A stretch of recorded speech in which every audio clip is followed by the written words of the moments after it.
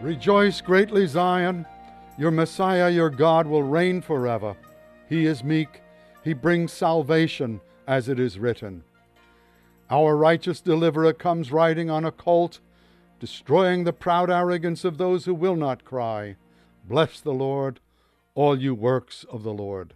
Palm Sunday leads us into the Passion of our Lord. It leads us into the period of the Holy Week.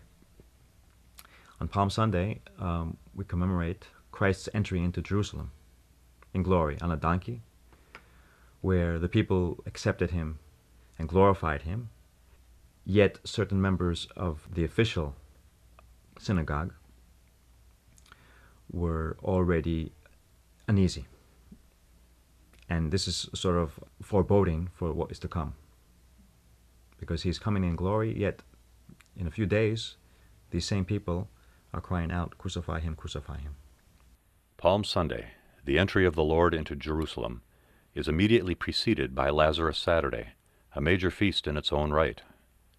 The twin feasts of Lazarus Saturday and Palm Sunday mark the transition from Great Lent into Passion Week. These feasts convey a range of themes, from hope at Christ's raising of Lazarus to exultation at his triumphal entry into Jerusalem, and to the poignant foreshadowing of his imminent crucifixion. All the whisperings among the hierarchy of the Jews about this dangerous individual who threatened their positions really come to a climax with the raising of Lazarus. Lazarus Saturday, because it's right before Palm Sunday, suddenly you realize that it's instrumental in precipitating the events that led to the crucifixion. The resurrection of Lazarus was given to us as the echo of Pascha that is yet to come, as the first fruit of that victory in which the devil, our mortality, death itself, has been smashed. That is the resurrection of Lazarus.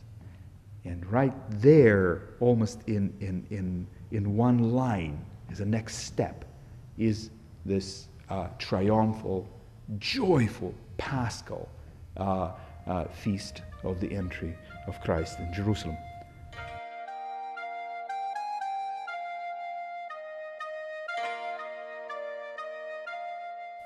Giving us before thy passion an assurance of the general resurrection, thou hast raised Lazarus from the dead, O Christ our God.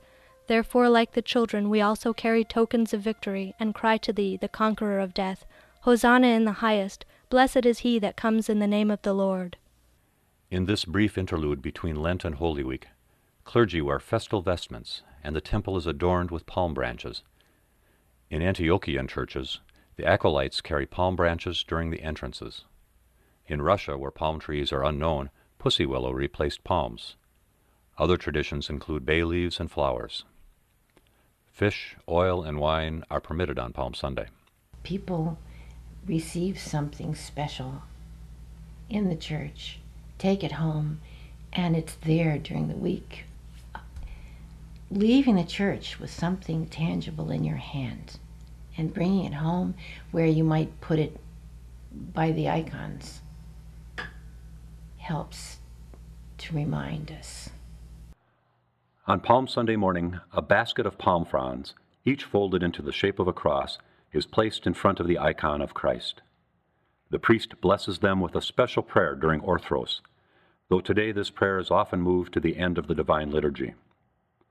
The crosses are then distributed to the faithful, who carry them home as a reminder of both Christ's majestic entrance and his passion and crucifixion. This tradition is directly related to the event of Christ's entry into Jerusalem, when the children laid down palm branches as he came into the city. As the following day is Holy Monday, the start of Holy Week, the leaf-taking of Palm Sunday occurs that very evening.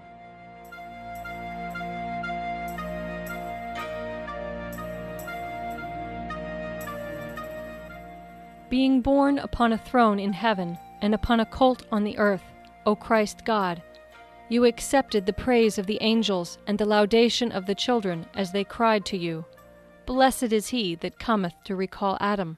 It's a history icon. It's telling us the story. Jesus riding in on a colt, the people gathered around him, placing palm branches and jackets and all these things as they would welcome any king or any triumphant warrior into their city. And they're proclaiming, holy, holy, holy, blessed is he who comes in the name of the Lord. An icon is composed in a very unique way. It's a kind of diagonal composition in which the Jerusalem, and on one side of that, half of the icon, and then the mountains, and the group of the apostles following Christ mounted on a donkey. And on the other side, of course, it's Jerusalem with its people standing with those palms. In fact, almost expressing that division between them, with that line, with the diagonal line. And in out of which grows what? That tree, that famous tree. In fact, we should not discount that presence. In every icon, there always is a tree. Symbolically, what does that mean? What kind of other kind of tree do we remember from Scripture, from traditional life of the church? Were a couple of trees in the book of Genesis. So in the one tree is, of course, that of knowledge of good and evil, and the tree that was given to us as, contrary to what people think, very often, given to us as an ultimate gift of creation. In our case, he was the fruit of the tree of life that is a cross. So that's why that tree is also the tree of the cross, the tree of life through which we receive salvation and eternal life. So that tree, that's why it's in the very center of the image. It's the very center. And it is dividing the Savior and his disciples from the rest of the world that were not necessarily looking for that kind of salvation, but had something else for themselves in mind.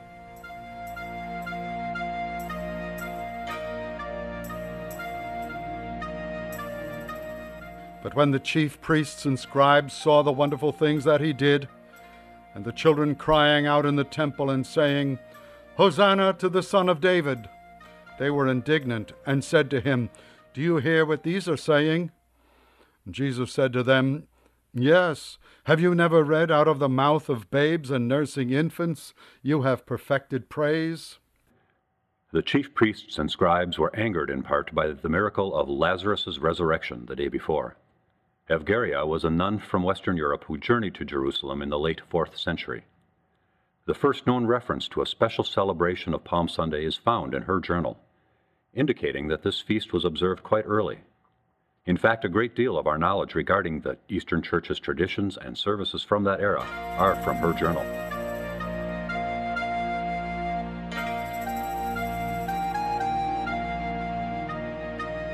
Christ came at a critical time in world history.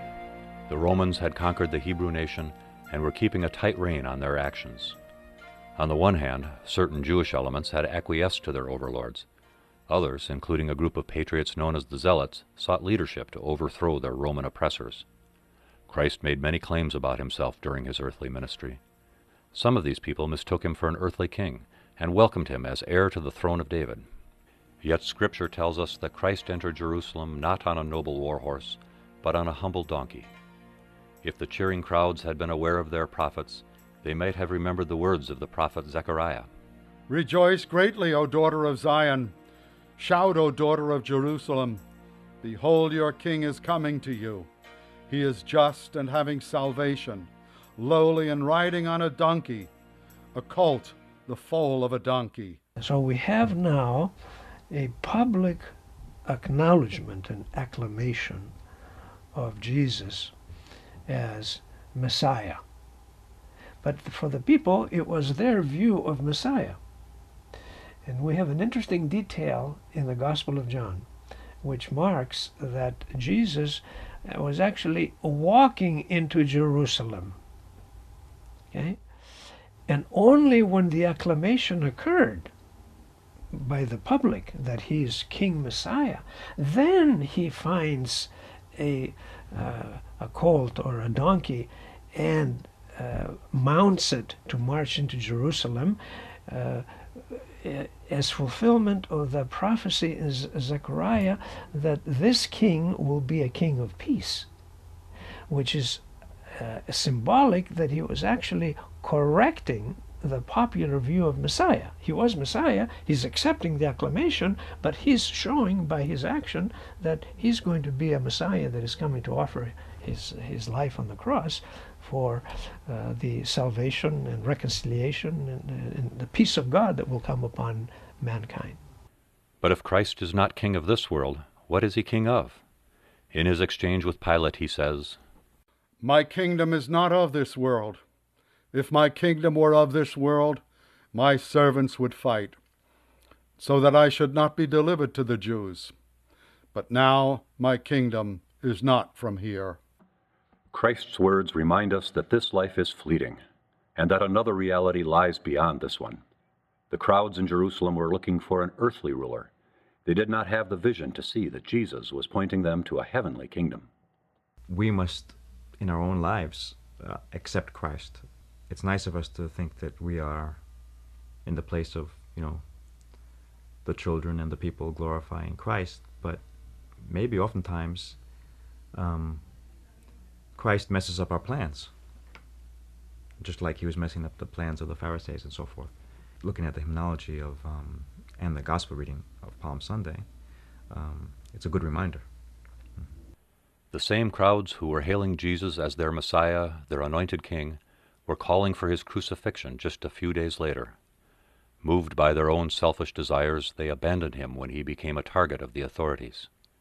Even his own disciples scattered under pressure, and Peter, who had promised to remain faithful, denied Christ 3 times before his crucifixion.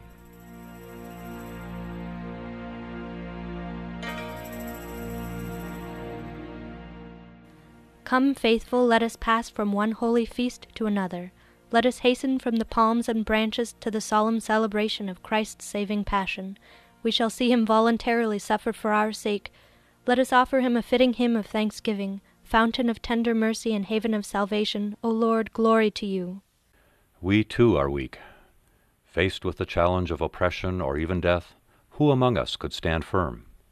And yet, in the 20th century alone, tens of millions of faithful Christians have been martyred for their faith. Thankfully, we have a merciful and loving God who makes this promise. "For if we died with him, we shall also live with him. If we endure, we shall also reign with him. If we deny him, he also will deny us. If we are faithless, he remains faithful. He cannot deny himself." As we leave the glory of Palm Sunday and enter the darkness of Holy Week, let us not abandon our Lord, but follow this King of glory, the Lord strong and mighty, by taking up our own crosses and bearing them with him. Palm Sunday says a lot about kingship and about leadership, because Christ's triumphal procession into the city as king takes place on the foal of an ass, this very simple animal. It's very humble. And when the people go to exalt him, they lay down vegetation. And the patristic scholar Robin Darling Young, she says this vegetation symbolizes, first they're welcoming that he's a king, but it's also the same vegetation that would have been laid before a sacrificial animal on his way to the temple to be slaughtered. So that double meaning is right there, and it's very strong and it's very powerful. And it's in every aspect of our lives that when we have the responsibility and the power, we also pay the price. When we get the glory, we also have the cross. When we have the blessing and the pleasure of marriage or of priesthood, we also have all the responsibilities and difficulties that go with that. At the end of Holy Week, the glory of Christ's resurrection, reflected in the radiant, crowning feast of Great and Holy Pascha, beckons us to finish the toil of Great Lent. Although these presentations do not include it, Pascha is the feast of feasts. Every feast in the annual cycle points to the great celebration of Pascha. We find ourselves at the very end of Great Lent, being fortified spiritually to face the profound depth of what actually is we're about to witness. For us, it's an opportunity as a church for our own part, collectively and personally, to reaffirm and celebrate again that Christ is our King, is our Savior. And of course, if he is our King and we are his subjects, we are supposed to follow him and obey him and honor him. It is a fearful thing to fall into the hands of the living God. He is the judge of the heart's intentions and thoughts. Let no one treat his boundless love with presumption, but let us approach Christ in meekness and fear, that we may receive mercy and find grace to help us in our time of need.